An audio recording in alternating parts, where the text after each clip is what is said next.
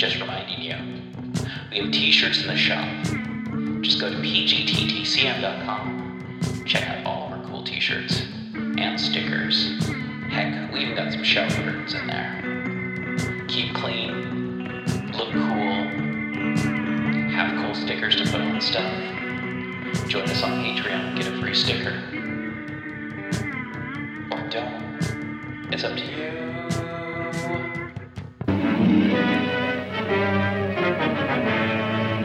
Prepare for a spine-tingling, nerve-shattering podcast featuring all your favorite monsters.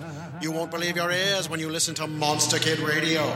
Hear your host, Derek M. Cook, and his ever-rotating stable of guests discuss your favorite classics and sometimes not-so-classic monster movies. Subscribe to Monster Kid Radio through iTunes or Stitcher, or visit monsterkidradio.net before the next weekly episode of Monster Kid Radio. Go through the archives for interviews with Sarah Karloff, Victoria Price, and Joel Hodgson. Listen to discussions about movies like Creature from the Black Lagoon, Island of Terror, and King Kong. And don't forget convention coverage from Monster Bash and the H.P. Lovecraft Film Festival, Classic Monsters, Modern Talk, and the head of Rondo Hatton, only on Monster Kid Radio.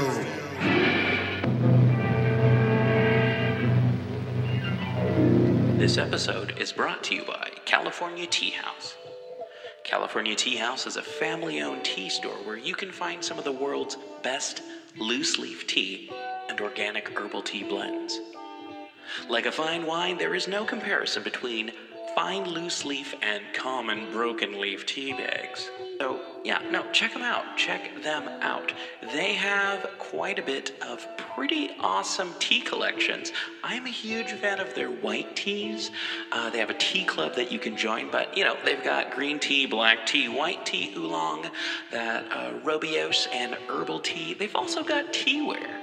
So check out California Tea House in the show notes. Hey everyone, it's me, DB. New sponsor on the show, Glary. Glary offers a great price and better quality goods and services for music lovers. Are you looking for good prices, free shipping, 100% quality guarantee? Glary's got you covered. Guitars, bass guitars, mandolins. They've got saxophones, trumpets, drums. They've got guitar cases, amplifiers, all the stuff that you need without having to break the bank. Inexpensive doesn't have to mean cheap. Check out the show notes to find more about Glary. 20-watt amplifiers for under $50. Hard cases for your electric guitar for under $80. Guitars themselves for under $90. Come on, folks, check out the show notes. Get a Glary. You're listening to KZOM, Oleander Public Radio. Greetings, listeners. It is I, DB Spitzer, Informer Dave, here once again to talk to you about the Cthulhu mythos, its books, its monsters, its unfortunate human casualties, its timeline in general, and even its tangential bits, like the dreamlands or things of a weird nature that are Lovecraftian leaning. Once more we head into those dark woods, further feeling those malevolent forces upon us. Once again we walk down the lightless stone staircase in the middle of nowhere. You're listening to KZOM. Hey everyone, welcome back to People's Guide to the Cthulhu Mythos. It's one of our reading episodes, and this episode we will be going through, it's the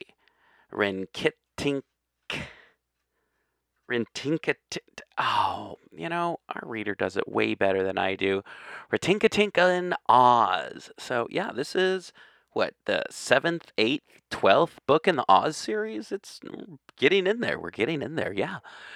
And I'm going to chop this up into 12 parts, so there's going to be two chapters each episode. So, hey, we've got that for the month of October, and maybe I'll throw in some ghost stories at the end of the month. Don't hold me to any of that, because I'm not 100% sure how October is going to go. And if you are lucky enough, at the very beginning of October, H.P. Lovecraft Film Festival, and there is also going to be a second H.P. Lovecraft Film Festival that's going to be less in person and more of a streaming thing. Check us out on there. Dave's got some stuff going on that. I'm going to have some stuff going on that. And also, I'd like to welcome our newest sponsor, Taza Chocolate, Stone Ground Chocolate. And you know what? This is super minimally processed. If you're like me and you have a bunch of food allergies, you can't do dairy, they have dairy-free chocolates. They use dairy alternatives, minimally processed, of course, organic. I love them. You love them. Taza chocolates. They come in those discs that you can break up and put into hot beverages and stir up. Oh, I love it so much. Anyway, Oz. So why not, I don't know, sit down with a nice warm beverage? We've got the tea that you can get. We've got the coffee you can get. I don't know, maybe microwave some psychedelic water, baby. All right, here's some Oz. Let's get weird. Chapter 11. Zella Goes to Corygos. The forest in which Nikobob lived with his wife and daughter stood between the mountains and the city of Regos, and a well-beaten path wound among the trees, leading from the city to the mines. This path was used by the king's messengers, and captured prisoners were also sent by this way from Regos to work in the underground caverns. Nikobob had built his cabin more than a mile away from this path, that he might not be molested by the wild and lawless soldiers of King Gos. But the family of the charcoal burner was surrounded by many creatures scarcely less dangerous to encounter, and often in the night they could hear savage animals growling and prowling about the cabin. Because Nikobob minded his own business and never hunted the wild creatures to injure them, the beasts had come to regard him as one of the natural dwellers in the forest, and did not molest him or his family. Still, Zella and her mother seldom wandered far from home, except on such errands as carrying honey to Corygos, and at these times Nikobob cautioned them to be very careful. So when Zella set out on her journey to Queen Cor with the 2 pails of honey in her hands, she was undertaking a dangerous adventure, and there was no certainty that she would return safely to her loving parents. But they were poor, and Queen Cor's money, which they expected to receive for the honey, would enable them to purchase many things that were needed. So it was deemed best that Zella should go. She was a brave little girl, and poor people are often obliged to take chances that rich ones are spared. A passing woodchopper had brought news to Nikobob's cabin that Queen Cor had made a prisoner of the conquering Prince of Pingaree, and that Gos and his warriors were again back in their city of Regos. But these struggles and conquests were matters which, however interesting, did not concern the poor charcoal burner or his family. They were more anxious over the report that the warriors had become more reckless than ever before, and delighted in annoying all the common people. So Zella was told to keep away from the beaten path as much as possible, that she might not encounter any of the king's soldiers. "When it is necessary to choose between the warriors and the wild beasts," said Nikobob, "the beasts will be found the more merciful." The little girl had put on her best attire for the journey, and her mother threw a blue silk shawl over her head and shoulders. Upon her feet were the pretty red shoes her father had brought her from Regos. Thus prepared, she kissed her parents good-bye and started out with a light heart, carrying the pails of honey in either hand. It was necessary for Zella to cross the path that led from the mines to the city, but once on the other side she was not likely to meet with anyone, for she had resolved to cut through the forest and so reach the bridge of boats without entering the city of Regos, where she might be interrupted. For an hour or two she found the walking easy enough, but then the forest, which in this part was unknown to her, became badly tangled. The trees were thicker, and creeping vines intertwined between them. She had to turn this way and that to get through it all, and finally she came to a place where a network of vines and branches effectually barred her further progress. Zella was dismayed at first when she encountered this obstacle, but setting down her pails, she made an endeavor to push the branches aside. At her touch, they parted as if by magic, breaking asunder like dried twigs, and she found she could pass freely. At another place, a great log had fallen across her way, but the little girl lifted it easily and cast it aside, although 6 ordinary men could scarcely have moved it. The child was somewhat worried at this evidence of a strength she had heretofore been ignorant that she possessed. In order to satisfy herself that it was no delusion, she tested her newfound power in many ways, finding that nothing was too big or too heavy for her to lift. And, naturally enough, the girl gained courage from these experiments and became confident that she could protect herself in any emergency. When, presently, a wild boar ran toward her, grunting horribly and threatening her with its great tusks, she did not climb a tree to escape, as she had always done before on meeting such creatures, but stood still and faced the boar. When it had come quite close, and Zella saw that it could not injure her, a fact that astonished both the beast and the girl, she suddenly reached down and, seizing it by one ear, threw the great beast far off amongst the trees, where it fell headlong to the earth, grunting louder than ever with surprise and fear. The girl laughed merrily at this incident, and picking up her pails, resumed her journey through the forest. It is not recorded whether the wild boar told his adventure to the other beasts, or they had happened to witness his defeat, but certain it is that Zella was not again molested. A brown bear watched her pass without making any movement in her direction, and a great puma, a beast much dreaded by all men, crept out of her path as she approached and disappeared among the trees.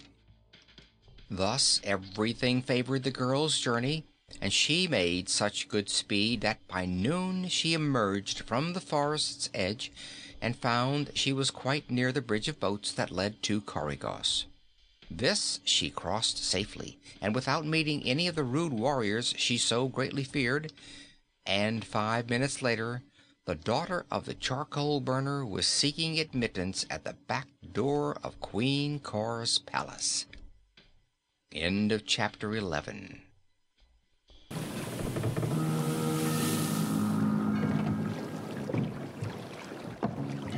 Welcome to Innsmouth, stranger. Hi, I'm Rob Whiten from the Innsmouth Book Club. Join me and my fellow guide John Chadwick as we take you on a fortnightly tour of Innsmouth. We visit places such as the Picture House, the library and Innsmouth Museum to discuss all aspects of weird fiction, whether it be book, film, music, TV or art. As well as that, we stop over at the Gilman House to have a chat with a resident guest. That includes authors, artists, musicians, in fact Lovecraftian creatives of all types. You can find our free shows on Patreon, and there you can also sign up as a patron, which brings you bonus content, plus a monthly PDF copy of Innsmouth News, which features articles, author spotlights, all the latest news and reviews, and more. You can find us at patreon.com/InnsmouthBC. We hope to see you soon, because remember, Innsmouth isn't just a place, it's a state of mind.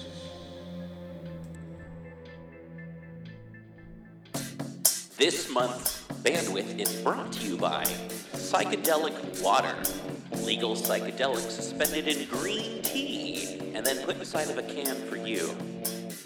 Psychedelic Water. Who needs a Tillinghast resonator when you've got psychedelic water?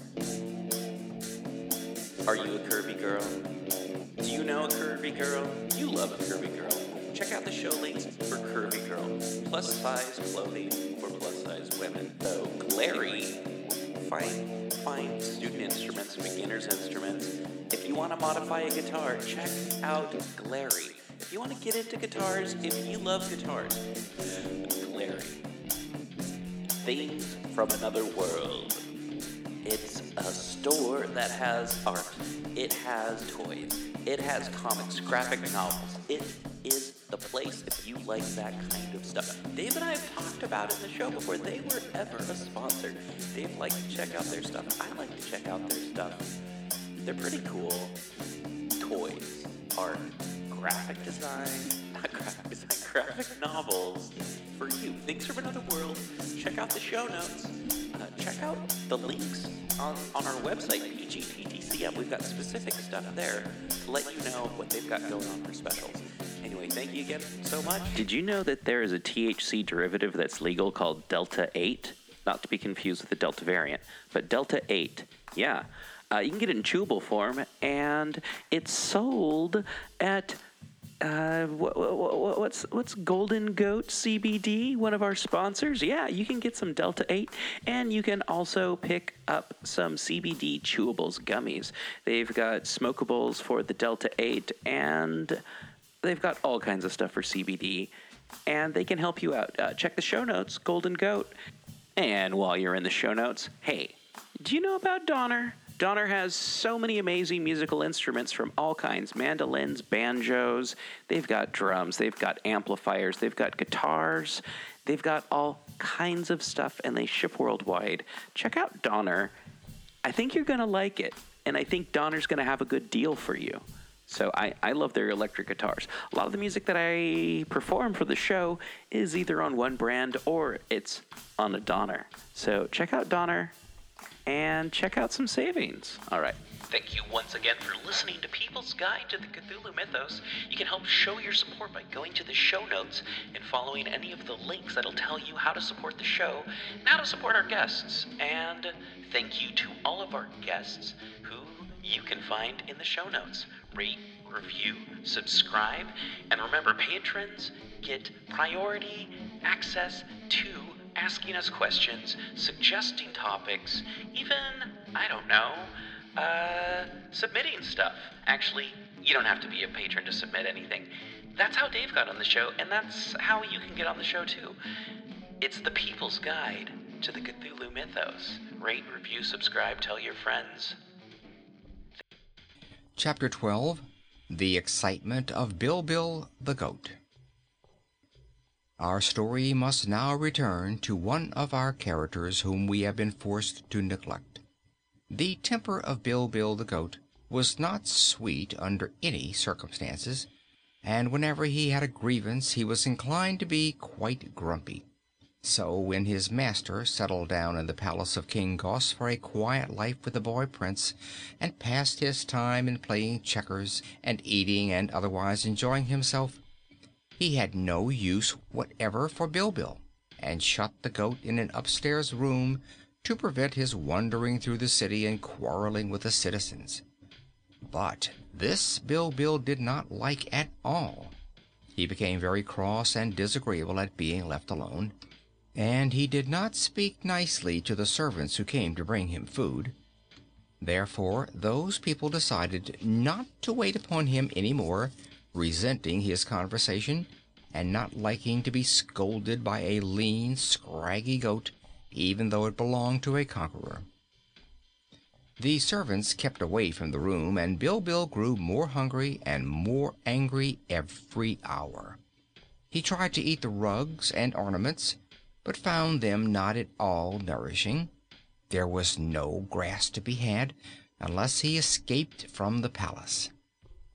When Queen Cor came to capture Inga and Rinkitink, both the prisoners were so filled with despair at their own misfortune that they gave no thought whatever to the goat, who was left in his room.